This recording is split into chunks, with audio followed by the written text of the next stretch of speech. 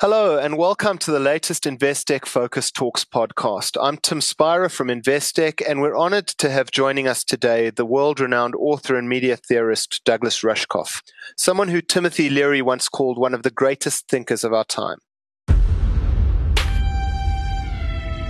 He's written a dozen or so books. It's a body of work that's both documented and influenced some of the most seminal moments of recent cultural history. His most recent book, Team Human, works off a simple premise that being human is a team sport, that we cannot be fully human alone. So that's a self-evident idea, some might say, but it's one which Douglas believes we're in danger of forgetting. And as new technologies seek to reduce human behaviors to algorithms, it's one that we need to consciously and vigorously defend.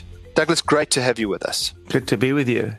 To start, I'd like to go back a few years, a few decades actually, when I, and I'm sure many of my contemporaries, first heard the name Douglas Rushkoff. Just to give you a bit of context, at the time, I was working for a nascent digital agency, or what I suppose now would be called a digital agency. Back then, we kind of didn't know what we were. We were just sort of tinkering around, trying to build websites and figure out this thing called the internet, I guess by day and by night going to underground raves. And then along comes this book that really, I guess, captured the moment in history that we all knew was going to change everything.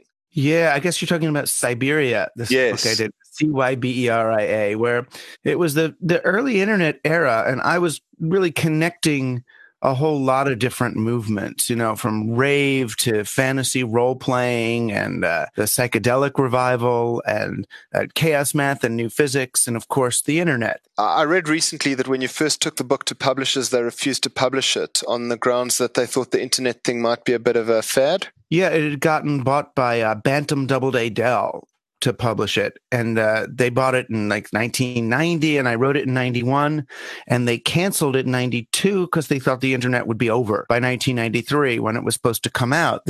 I have the letter somewhere from the editor who said, we've decided that the internet is going to, come and go like CB radio. I mean, luckily another publisher bought it a year later, and then that happened. And then I wrote a book on viral media called Media Virus, which launched that whole thing. And so then I was on the map and kind of more respected as someone who's maybe, not just spouting what the kids are saying on the floor of the rave dances.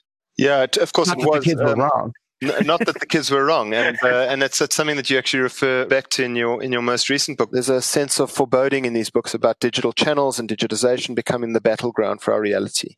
Yeah, well, I mean, one way to look at it, the internet was a very psychedelic phenomenon. It really is. It changes the way we think. We all know that. It's like a trip. And the important thing when as people found out when they were trying to prevent having bad trips back in the 60s, the phraseology they used to steer themselves really was what they call set and setting. The idea was that you have to have an appropriate mindset if you're going to take a trip, and you have to do it in a good setting. And in those early internet days that you're talking about, I feel like there was a battle of sorts over the set and setting of the internet. People like you or me were thinking in that sort of rave context, that the rave and thousands of people trying to experience intimacy with one another and to celebrate being alive and to dance and coordinate this large mega organism. That's a really good set and setting. But there was another set and setting competing to contextualize the net. And that was more the set and setting of Wired magazine and venture capitalism and the NASDAQ stock exchange trying to find a new way to expand the older set and setting of sort of European colonialism and how can we extract more value from people and places. And that kind of won. So I think it's fair to say you give modern transnational corporations, particularly tech companies, a fairly hard time in Team Human, the winners of the internet revolution, so far at least. And you paint, I think, a pretty cogent picture of how these companies adopt a sort of extractive approach of seeing humans and behavioral data as commodities. colonizing this new online terrain and actually alienating humans from the relationships and connections that ground them in this space. But if you think back to the early pioneers of the first dot-com boom, and I suppose companies like Netscape, and then the firms that have come to dominate today, like Facebook and Google and Apple, they've also given us a lot in the way of innovations of tech that surely can be applied in positive ways, right? I think, we're on a bad course.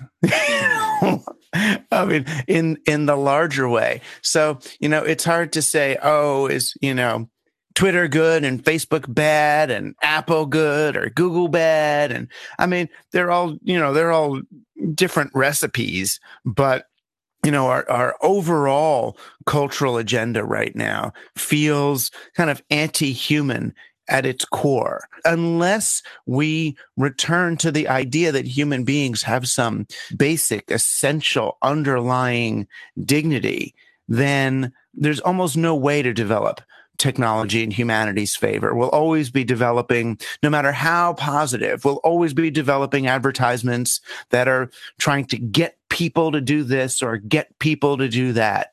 And once you're thinking of people as something you're going to get them to do this or get them to do that, then they're in the passive role. And then they're not humans anymore. Then they're iron filings. Then they're things to be acted upon. And so if that's our prevailing notion, then no matter what we do with capitalism, it's not going to serve people. Whatever we do with media, it's not going to serve people. And whatever we do with technology is still going to be about how do we manipulate humans rather than how do we enable humans. So I'm thinking this also relates to the narrative around the ongoing relevance of humans in an era of automation and AI and what that's going to do to us as a species, not just in our capacity as workers, but also in our capacity as human beings. And it makes me think of something I heard from Yuval Noah Harari, I think it was, talking about when horses became defunct as the dominant means of transport. And the idea that people who were building carriages could retrain and work in auto plants. But this time, and I'm paraphrasing Harari, this time we're the horses. Yeah, but I mean, again, it's looking at it from a very tiny perspective. In other words, yes, we are the horses if our function is to provide utility transportation value. In other words, we're not looking at jobs from the perspective of what work needs to be done. We're looking at jobs from the perspective of, Renaissance era early capitalism, where employment was invented as a way of keeping people from creating and exchanging value themselves. People used to just make stuff and trade stuff and do what they needed to live. And then, the wealthy saw that they were losing control over the poor, and they made small business illegal and forced everybody to work for chartered monopolies instead. So instead of having a shoe company, you now had to be an employee at His Majesty's Royal Shoe Company, and thus the job was born. I mean, before then, the only people who had jobs were slaves or, in some cases, apprentices. So now, everyone has to have a job. But it's very ass backwards to think that, we need jobs in order to participate in the spoils. So it's, we've got these houses and we've got all this stuff, but we can't let people eat that food or live in those houses because they don't have jobs. So we're going to have to invent jobs for people to do. It's just like, it's getting crazy. No, you don't. You should invent jobs because there's an amount of work that needs to be done. And I feel like that's kind of the insanity that we've gotten ourselves into, that we are wed to these institutions that we set up and we see them as sort of conditions of nature rather than as, very elaborate ploys set up by, monarchs in one moment of history for reasons that we've all forgotten about. I mean, it's like if the robots could do everything, which they can't, of course, because they're just externalizing their pain and their suffering to people far away. It's like, let's use a robot to dig this stuff up, and how did we get the robot? It's because we sent some kids in Africa into a cave to get rare earth metals to put the batteries in the robot. Or what are we doing with all the old robots? Oh, we're putting them in landfill in Brazil and we're ruining the topsoil there, or the pollution of these servers that are so it's like we're still externalizing so much crap, all these robots and technologies. It's like trying to can we drive a car fast enough that we never have to smell our own exhaust?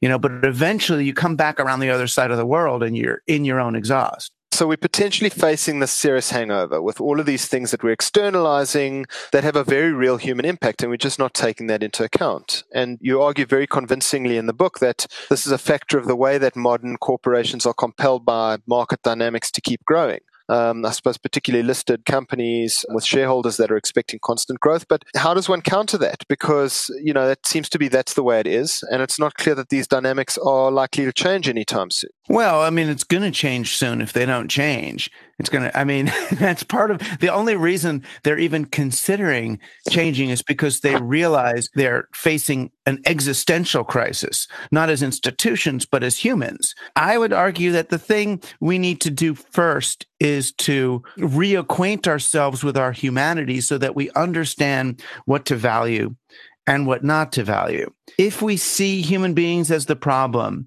and technology as the solution, then we're lost.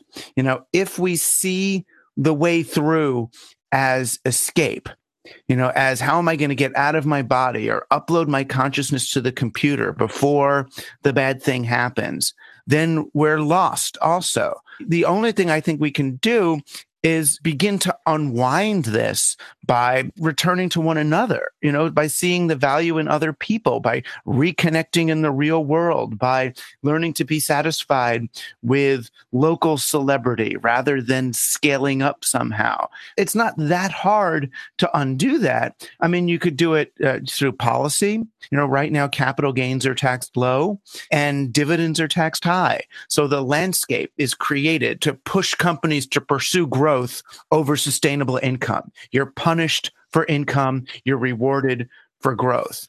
And we have to change the way people understand success in life, that right now, success is getting enough money to be able to insulate yourself from the rest of the world. And that's the sad, lonely place. So people are trying to earn money in order to disconnect from their real source of strength and power.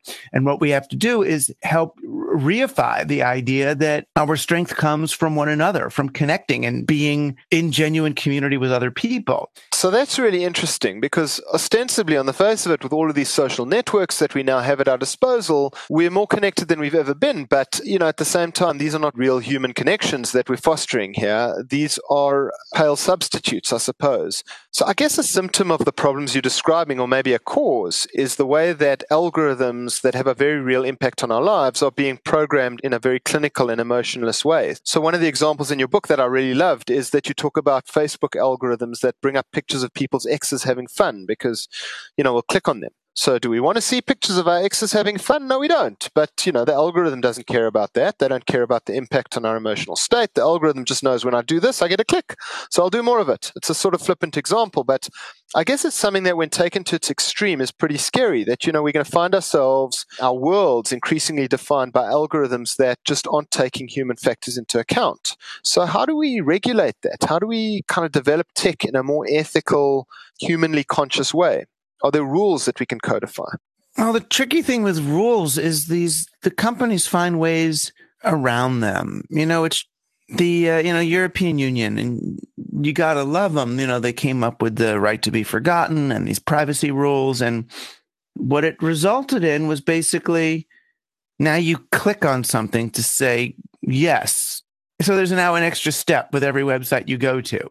It's like, you want the website or not? So now we're just, okay, I submit, just fine. As if that's just now part of the process, like those crazy user agreements that nobody reads and basically say again that we can screw you over any way we want to. So my faith in regulation has diminished over time.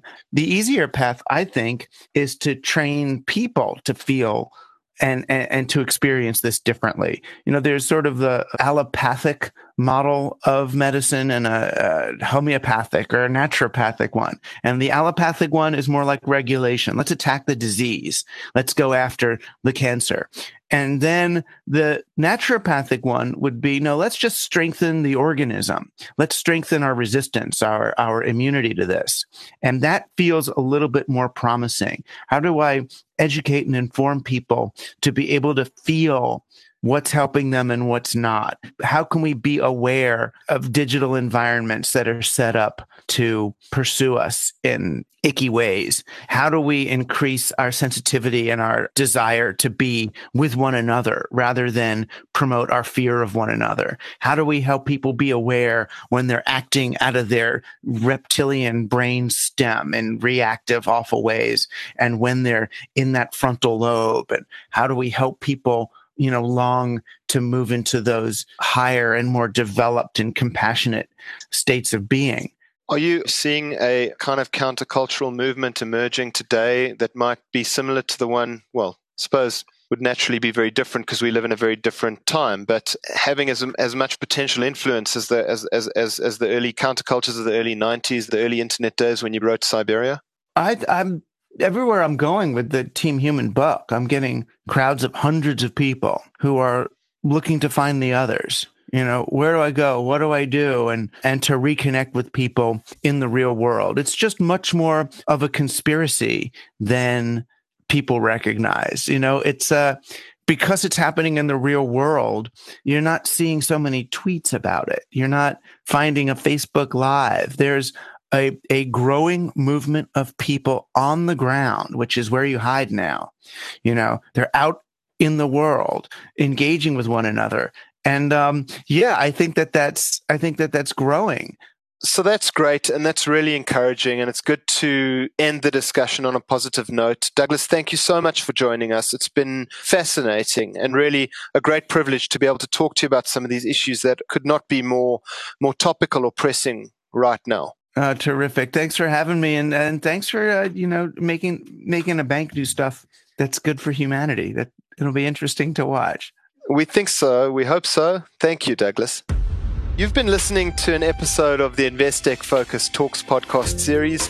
Please do subscribe to our podcasts on iTunes, Spotify, or wherever you get your podcasts.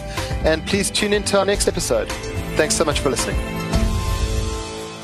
The views expressed are those of the contributors at the time of publication and do not necessarily represent the views of the firm and should not be taken as advice or recommendation. Investec Specialist Bank, a division of Investec Bank Limited, is a registered credit provider.